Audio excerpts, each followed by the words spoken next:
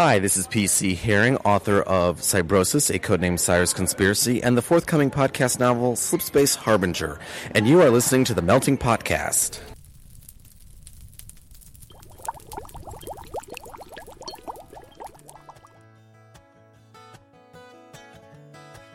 You're listening to the Melting Podcast, a writing variety show featuring a little of everything from everyone, everywhere.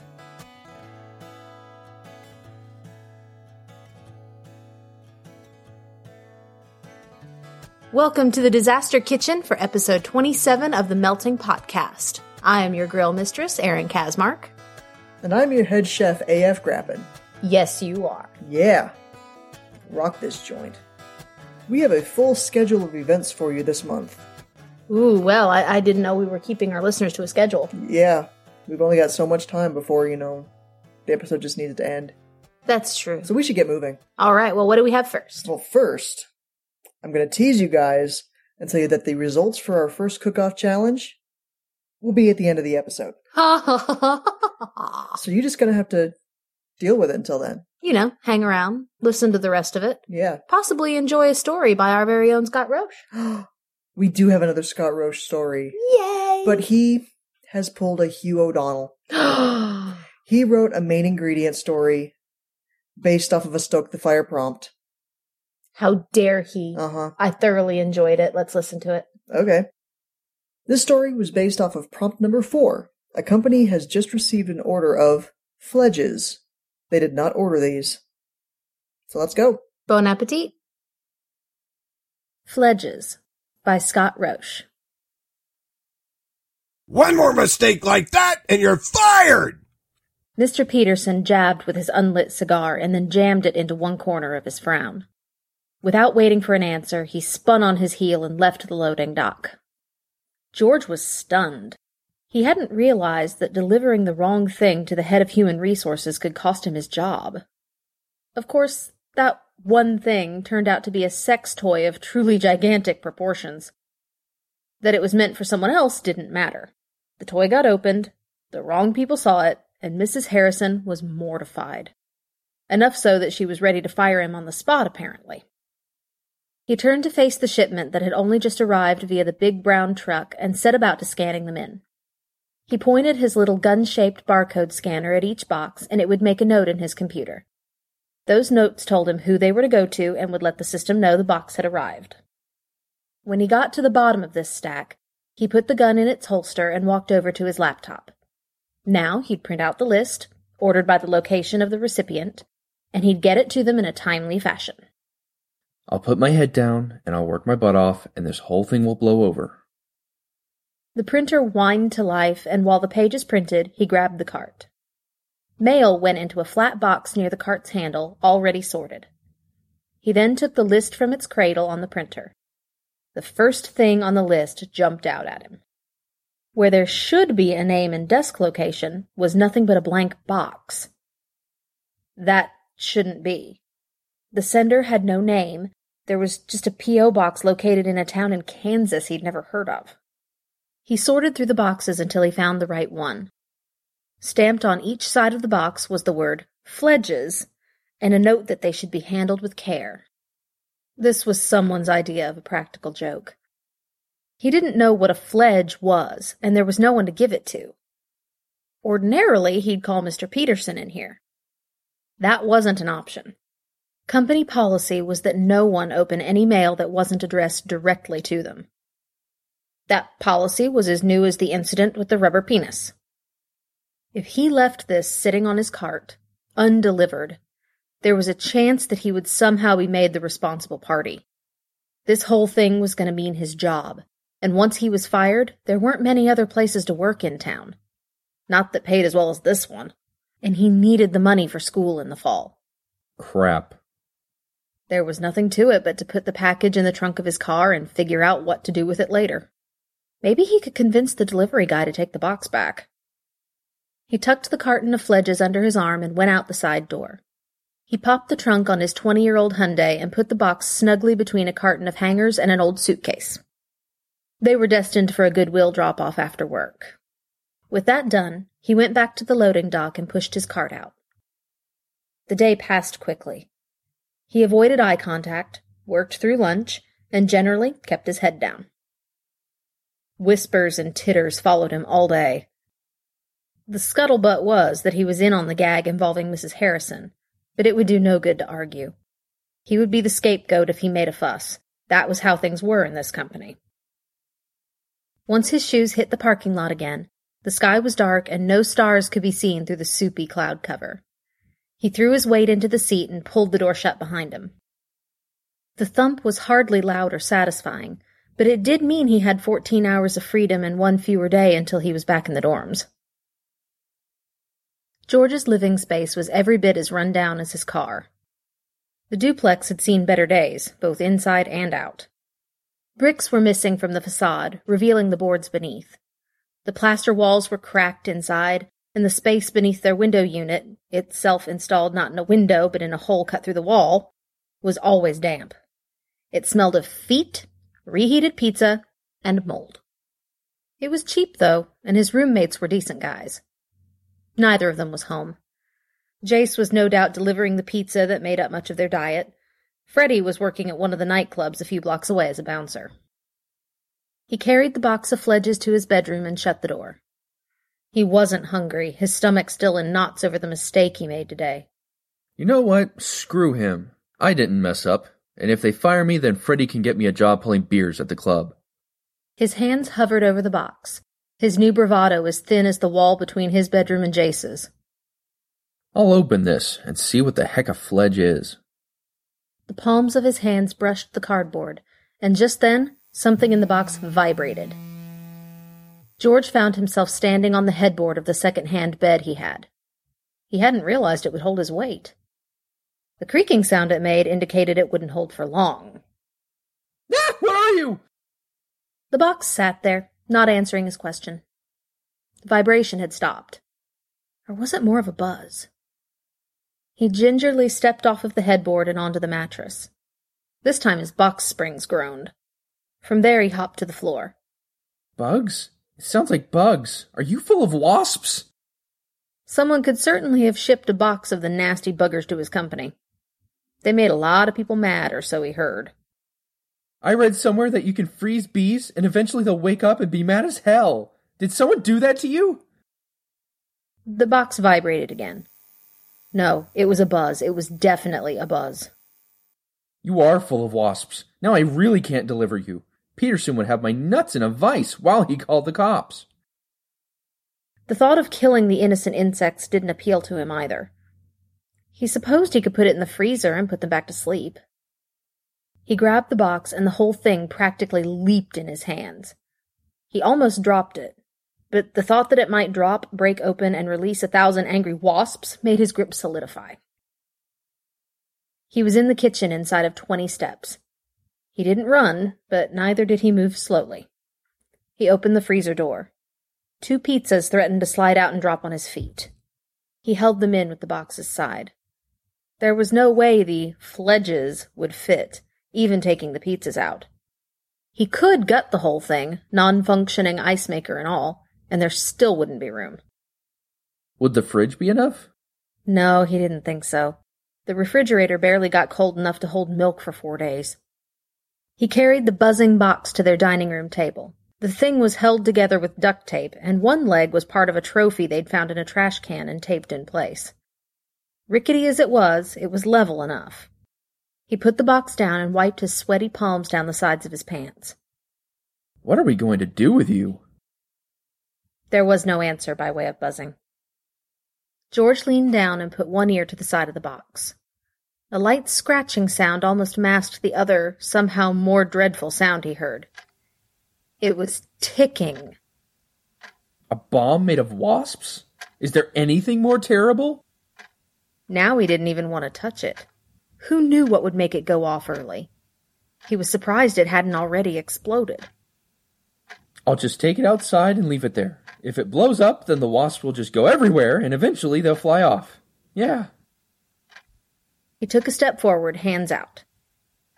On the count of 3, I'm going to grab you and run outside. 1. He flexed his fingers. 2. He dropped his stance a little, widening it. 2.5. He opened and closed his hands. 3! He grabbed the box and ran for the front door. Well, it wasn't a run so much as it was a series of long strides. His third stride took him out of the kitchen. He felt his right foot snag on the edge of the carpet as it moved forward. He stopped suddenly, but his upper body wanted to continue going forward. He lost his balance and everything slowed down. The box left his grip and went sailing through the air. He covered his head with his now free arms and waited to hit the floor. It didn't take long. He caught most of his weight on his knees and elbows. The air rushed out of his body in an explosion of curses. They weren't inventive, but he hadn't used a couple of them in a year. He skinned his elbows and didn't know if he'd be able to run anytime soon. Only after he was sure he hadn't broken anything did he remember the box. Slowly, he lifted his head and looked at where it sat across the room. One corner was dented, but the box seemed overall whole. He breathed out a shuddering sigh of relief. The stupid thing had needed to make it from wherever it originated to his office. It did so in the tender care of the USPS. The box would have needed to be made of sterner stuff than he'd given it credit for. Gingerly, he got to his feet and walked over to the box. When he lifted it to his ear, he could no longer hear the ticking he had before. Surely I didn't break you. He shook it very gently. There was no sound of broken glass or any other indication that a fine mechanism had been turned into worthless scrap. Without thinking about it any further, he tore into the box. Bits of cardboard and tape soon covered the table.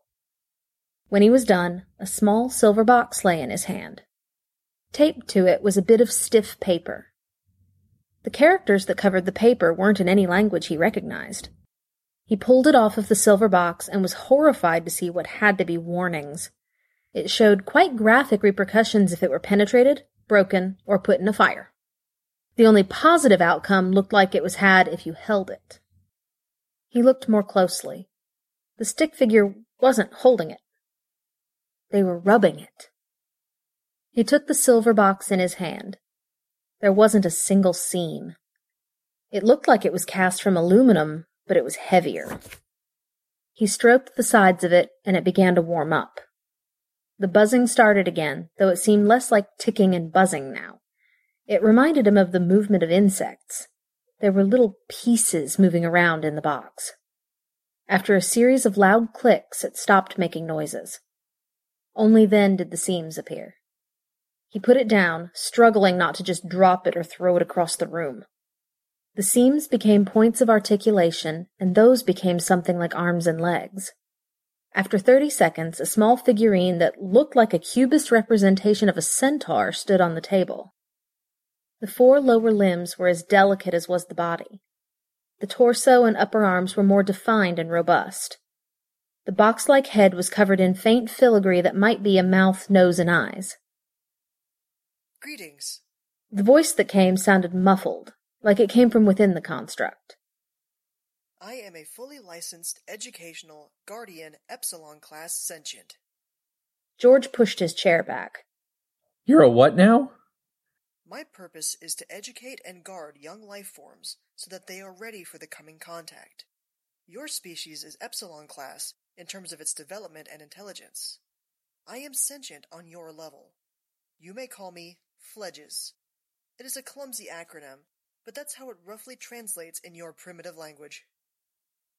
George wasn't able to focus on the multi-level insult that had just been leveled at the human race, given what the being represented. I just made first contact. The F.L.E.G.E.S, or was that its name, nodded. After a fashion, and after trying to damage me. I didn't mean to. I was scared.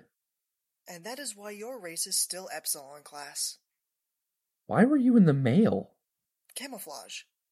The methods we use to get our F.L.E.G.E.S into the right place and at the right time take a variety of forms, including but not limited to swamp gas, mysterious satellites, and cardboard boxes. George couldn't wrap his head around that. Who are you going to see?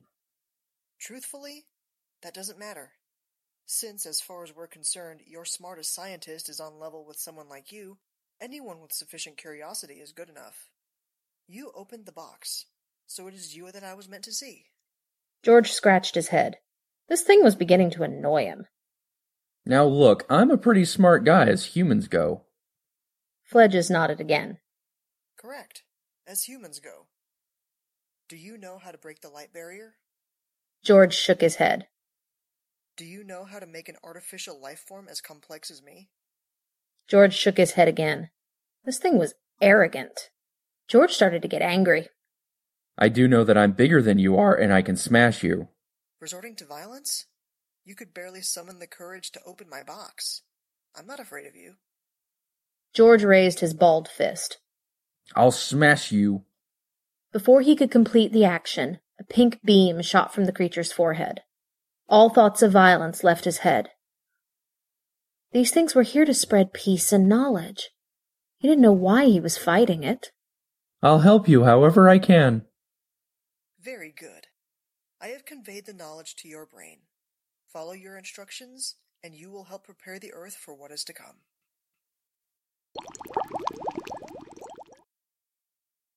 I liked how he named the story F.L.E.G.E.S. It was a bit of a giveaway. Yeah. I didn't do that with mine. No. Oh. But you're weird. Yeah, but that was a fun story. I like Scott. I just like Scott. I do too. Oh, Kilty Man. Guilty man. Guilty man with mustache. Well, we should move on. I'm going to introduce you to somebody else that I hope you're going to like. Because our next segment is a food critic. Ooh, food critic. It's been a while since we've done a food critic. Yeah, it has been. So we're due. And just because it's been a while, this is kind of going to be a double whammy. Whammy. Yeah. Because rather than just reviewing a novel at you.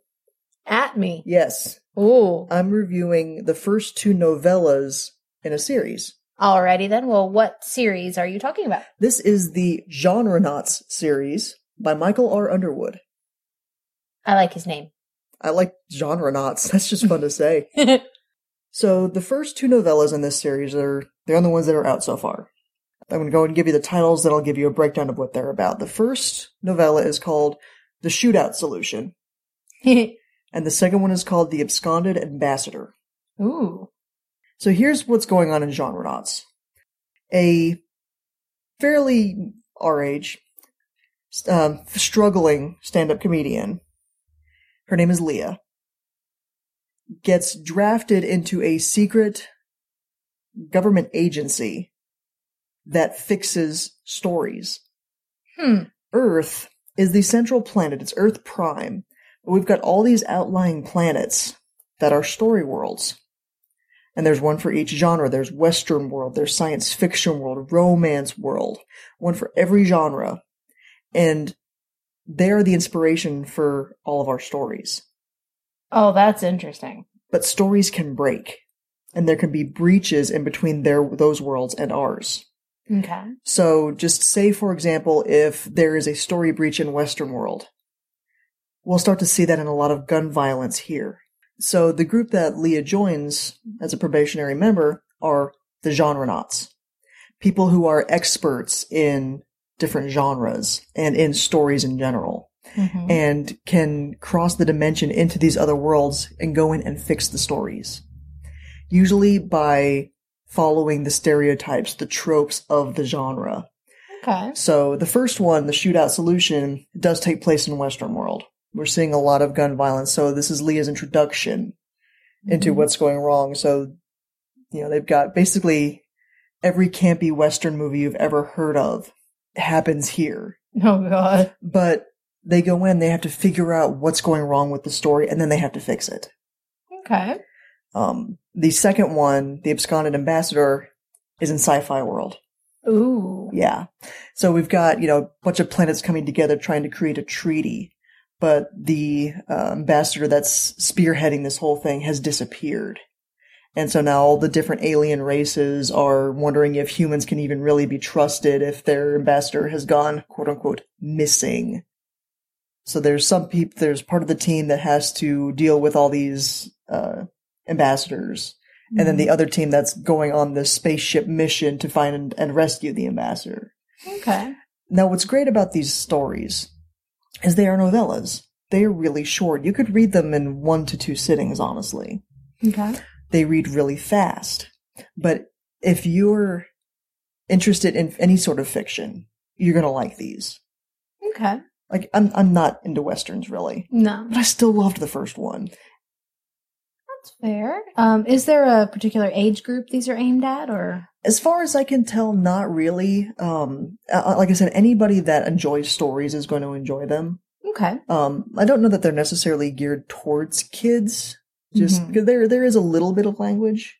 Okay. But it's not gratuitous at all. Great mind. It's very approachable. Okay.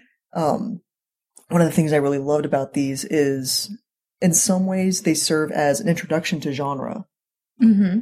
So somebody who likes these stories but isn't familiar with, say, romantic comedies or even romances in general, once he gets to one that does romance, which I think is going to be the third one, is going to have that introduction to him because you're exploring the tropes. Yes, you've already got the character that you know who's just a normal person who's going to these different worlds.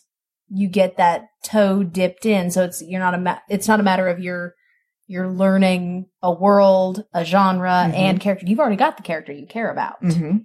That character is introducing you to something. I like that concept. Yeah, but if you do get into a genre where you are familiar, like me with the second one, when he went to sci-fi world, I was catching references and throwbacks to Star Wars and Star Trek and Firefly. He mentioned in like his foreword or afterward that, he took a lot of inspiration from Battlestar Galactica, which I'm not familiar with, but people are. So there's lots of little things that are going to catch your eye. He mentions Ender's Game. Oh, wow. Yeah. There's just all these little references. So there's treats for people that are really hardcore fans in genre, but it's also a wonderful introduction if you're curious about exploring outside your comfort zone. Okay. So are there any other particular recurring characters other than Leah that you should get familiar with? Or yeah, well, there's her team, which as of right now there's, and I'm going to forget a couple of them, so I apologize, Michael. There's Angstrom King. He's the leader of the group. That's quite a name. Yeah, they just call him King. And he is just, he knows what he's doing. He is definitely the leader. He's very much a Hannibal Smith, or, he's just the head of the group, period. Yeah. There's Roman, who has a past that really started to get hinted at in the second novella that I am so eager to find out more about, but I don't want to spoil that for anybody. Yeah, no spoilers. That's a little bit of a reveal. I suspected it, but it's a reveal. I suddenly cannot remember her name. There's the other woman. How specific of you. I know. I feel so terrible. You should. Yes, I do. Sheeran? I think it's Sheeran. I should beat you with a whisk. Yeah. In punishment. But I think it's Sheeran, and she's awesome because she's, again, very well versed. She's got experience. And there are a couple other kind of operator type people that are just hang out on Earth Prime. They're not part of the away team, essentially. But so you do get familiar with the team, and I think we'll end up having Mallory come in. She's the person who Leah was brought in to sort of replace because she got injured and they weren't sure how long she was going to be out of commission. But I think she's going to be coming back into the team for too long, and that's probably going to cause some sparks. All right. So there's a lot to look forward to. There's going to be a bigger overarching plot to all the novellas themselves, and it's already starting to get hinted at just in the first two. Okay, so they stand alone on their own, okay? Absolutely. Because it's going out and exploring one story world, one broken story, and fixing it. All right, so it'll be interesting to see how he ends up tying it all together. Mm-hmm. I like that. And the thing is, he's breaking it down into seasons. Oh, that's it's nice. Like a show. Yeah. And I could be wrong, but I think I heard that he's doing basically 3 seasons. It's either 3 or 7. It's a lot of seasons, but he already has a lot of the overarching things planned. Yeah. So I'm just really eager to see what he does. I mean, Michael R. Underwood, he's clearly a complete geek. It has to be. Well, let me put it this way. One of the books he's written that I cannot wait to read is called Geekomancy. Oh my. Yeah, that's on my reading list. I cannot wait to get to it. All right. So what rating would you give this book? How many spoons? Out of 5 spoons, well, the first one, Shootout Solution, I give 5 spoons. Wow. And the second one, The Absconded Ambassador, I give 5 spoons. Oh, 2 5-spoon ratings. 2 5-spoon ratings. Nice. And I am eagerly awaiting the third one, which should be out in the next couple of months. So go check out Genrenauts. The first one is The Shootout Solution. You will not regret it.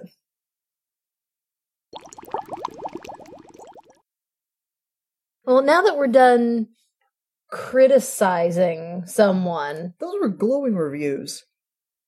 Yeah, but the segment's called Food Critic. I was making a pun. Oh, well, proceed. Thank you. So anyway, now that we're done criticizing someone, how about we promote someone instead? I like that idea. Listen to this. What are you doing for Memorial Day weekend this year? I've got the best working vacation planned ever. I'll be sitting on a panel talking about social media promotion. I am hanging out with my friends from all over the country and even across the globe. I'm hitting up several of the writing panels. Anything that involves superpowers, but also that gritty sci-fi thriller vibe. I am going to be hanging out with the largest collection of podcasters in America. I'm probably going to kill someone. Sigler! No! Bad author! Bad! There will be at least one writing morning at the nearby Panera. I hear it's where all of the cool folks go for coffee. I am spreading myself far too thin and going on both a podcasting track and the literary track. So, where am I spending this amazing weekend? At Balticon. I'm going to Balticon. I'm going to Balticon. I'm going to Balticon. I'm going to Balticon. I'm going to Balticon. I am going to Balticon. Shouldn't you be going too?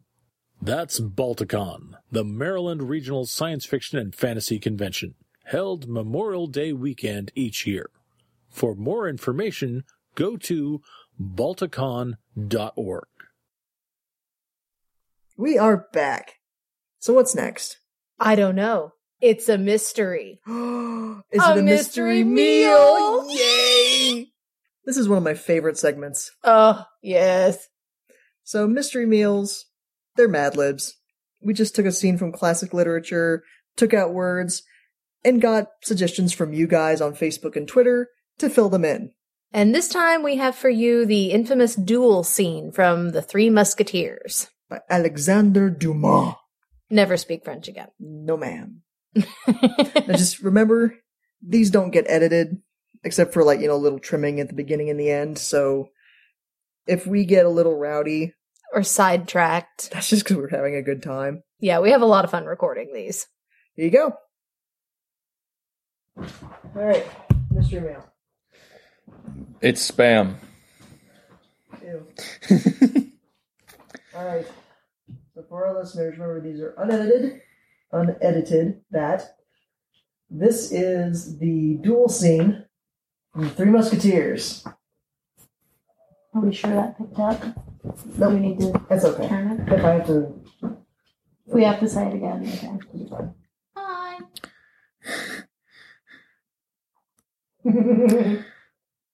Yep. Begin. Don't rush me. Fuggle me raw, cried D'Artagnan. Is your first witness Monsieur Porthos? Yeah, I know. Sorry, I'm very literal when I read. Keep on. Yes, that twerks you. By no means. And here is the second.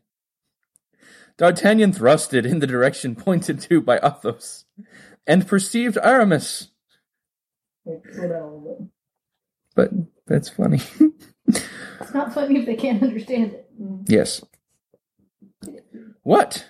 Cried he, in an accent of greater astonishment than before. Your second witness is Monsieur Daniel Craig? Doubtless. And you are not aware that we are never inflamed when... Yes? Yes? Okay. I'll need to redo that. Sorry. Are you not aware that we are never inflamed one without the others? And that we are called among the musketeers and the guards, at court and in the city, Athos, Porthos, and Aramis, or the three sillies? And yet, as you come from Dax or Pau, from the airport, said D'Artagnan. It is probable you are ignorant of this little fact, said Athos. My faith, replied D'Artagnan. You are well named, gentlemen, and my adventure, if it should make any noise, will prove at least that your union is not founded upon contrasts. In the meantime, Porthos had come up, waved a uvula to Athos, and then turning toward D'Artagnan, expended, quite astonished. What did he face? Let us say in passing that he had changed his bloomers and relinquished Geometro. His Geometro. Oh, thank you for specifying. Yes. He changed his bloomers. Well. They were given to him by the Tsarina of Tokyo. Woo, said he. What does this mean?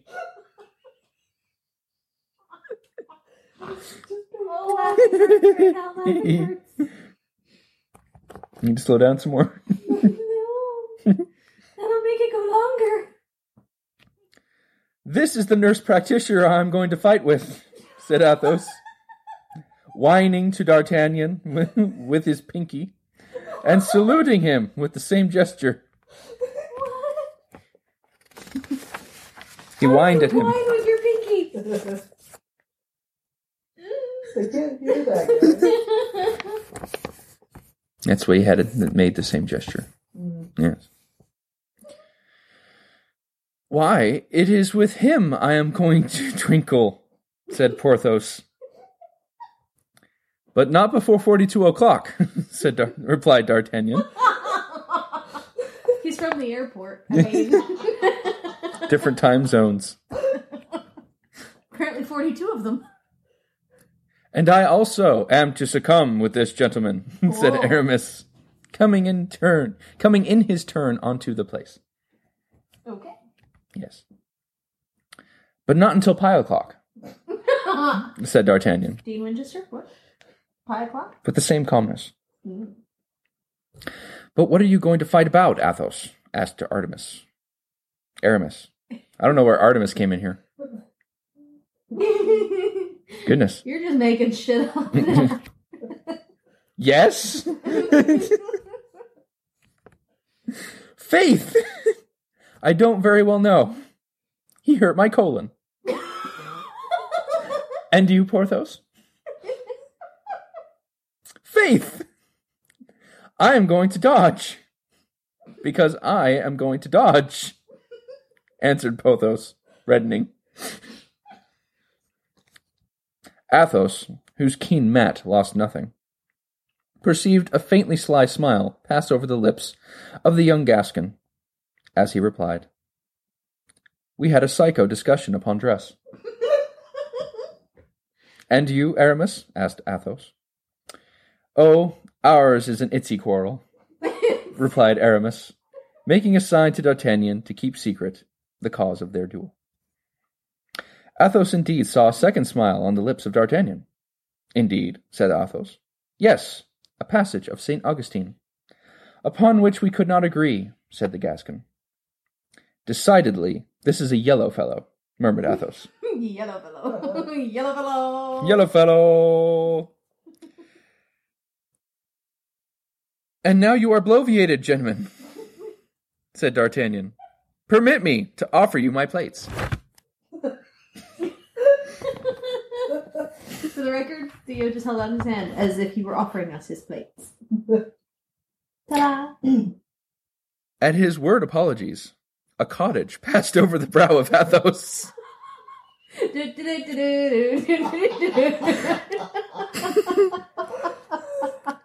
A sparkling smile curled on the lips of Porthos, and a negative sign was the reply of Aramis.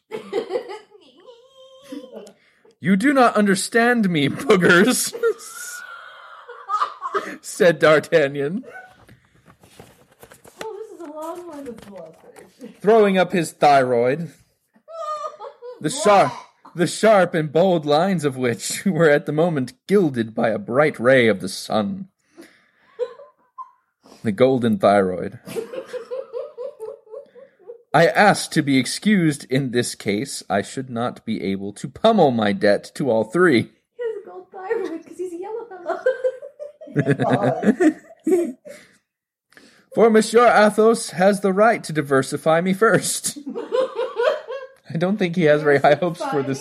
Yeah, I don't think he has high hopes for this duel.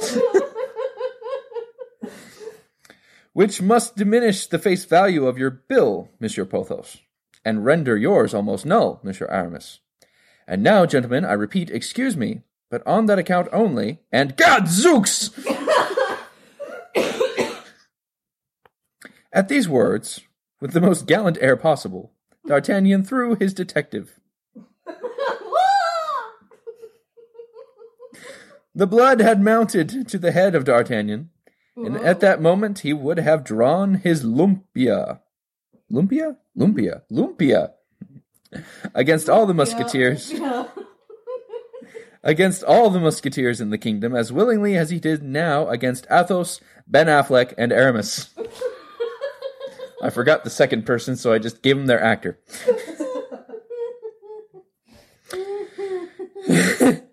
It was 1:15 the witching hour. We've already had the the sun's coming. Here comes the sun. Anyway. I can't sing right now. I'm laughing too hard.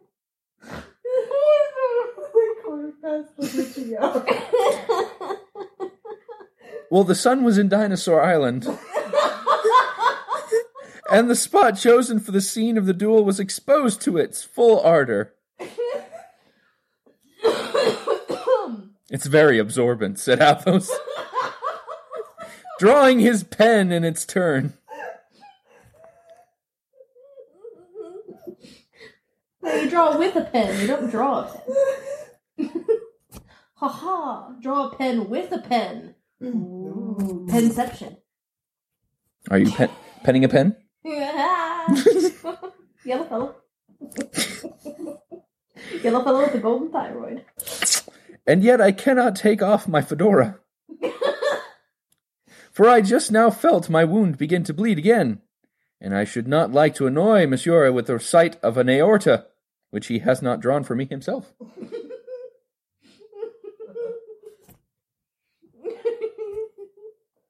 That is true, Monsieur, replied D'Artagnan, and whether drawn by myself or another, I assure you I shall always view with regret the blood of so bitsy a gentleman. Itsy and bitsy. Oh, well. Got Roche.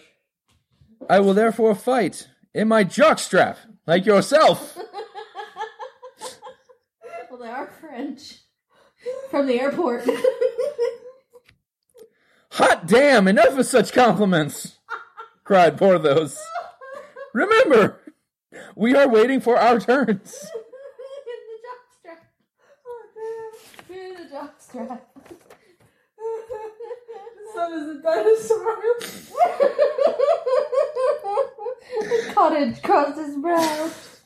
Oh. All I can think of is like the thatch roof and his eyebrows going. Word chefs, lexiconosaurs, thank you. We love you.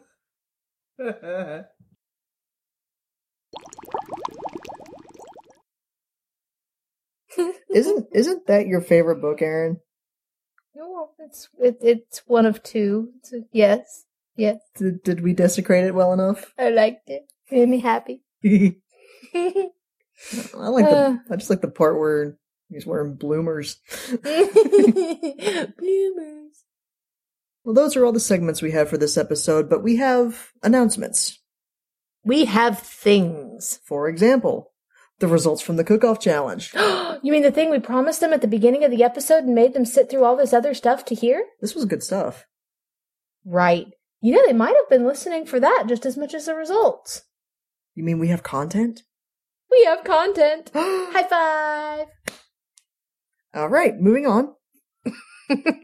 So the cook-off challenge happened in our mid-month February episode, where we had 2 stories that were pitted back-to-back between David Doc Blue Went and J.R.D. Skinner. We challenged them to write a love story, 2,500 words or less, and one of the main characters had to be a cryptozoological or mythological creature. And did they ever deliver? Oh, they did. As far as the judging is concerned, we each, as hosts, got 2 votes. And that includes our dish boy, Theo. Who we are voting for by proxy. He's told us who he's voting for, but we'll reveal his vote for him. Yeah. So, Aaron, where are you putting your 2 votes? Towards J.R.D. Skinner's story Heart of Stone or Doc Blue Went's story Love Crypto-American Style? Yeah. That one. That way. The way that you said it was right. Good job. But my vote is going towards J.R.D. Skinner's story. I have a weak spot for ancient Greek mythology, and I very much was touched by that one. Mm-hmm. It definitely felt like a love story. Mm-hmm. It was a love story from beginning to bitter end. It followed the entire arc. Mm-hmm. And it just, I don't know, it was just kind of my thing. It was much more my thing. I'm Greek. I can't. Jerd, playing to the judge. All right, Theo, where are you putting your votes? I'm gonna vote the same as my wife. Just because she's your wife? No, because she's always right. He actually does have his own opinions, but yeah, he's voting again for J.R.D. Skinner's story, Heart of Stone. Yeah. He actually cast his vote before I had revealed mine, so I did not influence him in any way, as much as I like to joke about it. Good impression of him, though. No, it wasn't. Nope. As for me, I'm actually putting my 2 votes towards David Went's story, Love Crypto-American Style. Which was so much fun to do. It was a lot of fun. Yeah. It brought a lot of lightheartedness to it. I loved Jerd's story. Yes. But it was really heavy for me. Mm-hmm. Doc Blue's story, he had that twist at the end that just brought everything together. Yeah. And I loved the format of it. I did very much enjoy the format. It was very different. So you get to see everything from both sides. It was actually really hard to choose between them because I felt like they were just so different. They really were. It was hard to compare them because one was so serious and dramatic and the other was so tongue-in-cheek. Mm-hmm. But I had to go with my heart. I had to go with my Greek. So that puts the scores right now at Doc Blue 2 votes. And J.R.D. Skinner with 4. Let's add in our Twitter results. Doc Blue gets 5 from Twitter, bringing his score up to 7. And Jerd gets 3, bringing his score up to 7. Uh-oh. So between the hosts and Twitter, it's a tie. Oh, no. 7-7. I am doing my math right, yeah. I'm doing this in my head, staring at my phone, which has the breakdown. I didn't total them before this. Bringing in our Facebook votes, and these are the last votes. Doc Blue gets 5. Wow. Bringing his score up to 12. And J.R.D. Skinner gets 9. Bringing his score up to 16. Nice. So J.R.D. Skinner is our winner. Skinner the winner! Skinner the winner. He wins a Melting Podcast t-shirt. With us on it! Yeah. So. You get to wear my face. In Canada. Yeah. Yeah. Our faces are going to be in Canada. So we will be in touch on getting that shipped out to you, but that is the first cook-off challenge. And congratulations and thank you to both of you. Your stories were absolutely wonderful. And Doc Blue, I promise you, it was really, really, really hard to decide. Yeah. That was a lot of fun. It was so much fun. So I hope that more of you will throw down that gauntlet and issue more cook-off challenges. We might have more for you. We actually do have one planned. It won't be until this summer. All right, so plan for this summer. Pay attention. Mm-hmm. But if you ever want to issue a cook-off challenge with another author, let us know. We can get in touch with them.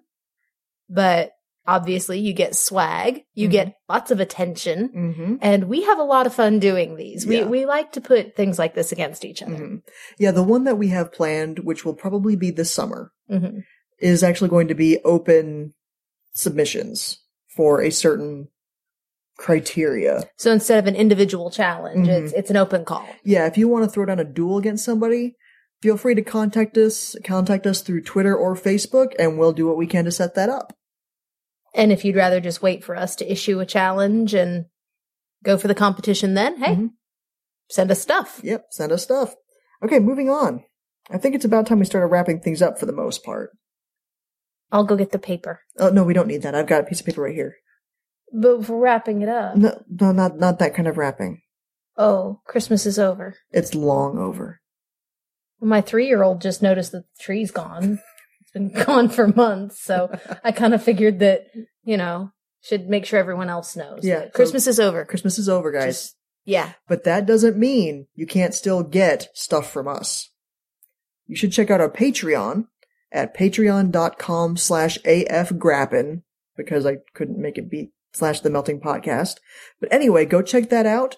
Feel free to throw a little bit of money our way. Help us make the podcast better. Maybe we can get rid of the jingling cats. And in return, you get swag. Everything from Melting Podcast buttons, bumper stickers, handmade keychains made by me, t-shirts. You can also get different rewards where you get to be more involved with the show. And that is always fun. Yeah. But it'll help, but the funds go to helping us pay authors for their stories, pay voice actors if we pull in anybody besides us. It'll help us upgrade our sound equipment. Always a good thing. Yeah, so help us upgrade our website because I don't know what I'm doing. So go check out our Patreon. It would definitely help. Every little bit helps. I guess it's time we did our prompts. Well, gee, don't sound too excited about that. Well, prompt number 7 is closed. Don't make the hormonal pregnant woman cry. That means there's not going to be any more stories featuring us as main characters. How will we survive? By not being characters? By opening another prompt. Oh, yeah. So, still open is prompt number 8. Aliens have given you a super sense. How do you use it? I want that one. That's going to be fun. I want stories from that one. We've already got a couple submissions. So we will, in the future, have a Stoke the Fire episode. And one of them's mine. Oh, well, everybody has to make a big deal about that now. A.F. Grappin's writing. Yeah, take that. You're weird. And now introducing prompt number 9. You wake up alone at night with bite marks on your legs. What's eating you? Ooh, creepy. Or maybe not. You never know. They've gone some pretty interesting directions with our prompts. And that's what I love about them. But do you know who suggested that prompt to us? Your mom. No. Ed Greenwood. Ooh. Yeah. All right, you want to fill out a prompt by Ed Greenwood. Yeah, so seriously, do it. At this point, the 2 open prompts we have were given to us by other very well set up published authors. Mm-hmm. Because prompt number 8 was from Chris Jackson. Yep, and I got that one from him. Mm-hmm. And this one's from Ed Greenwood. Yay! So write us stories with those. And then send them to us. Yeah. We need more flash fiction, guys. We're running low on Stoke the Fire stories. So we need stuff. Yeah, so send us stuff. Because you love us. Yeah. And we love you back. We love you a lot. So send us stuff. And we'll use it to feed the masses. Thank you for listening to the Melting Podcast. You can check out our website with submission guidelines and current prompts at themeltingpodcast.com. You can also find us on Twitter @meltingpodcast. Or you could email us themeltingpodcast@gmail.com. The Melting Podcast is released under a Creative Commons, Attribution, Non-Commercial, No Derivatives license, which means you're free to copy it and share it, as long as you don't change it, don't sell it, and always link back to the website. Sound effects are by the Free Sound Project. And our theme is by Drew Rich Creek.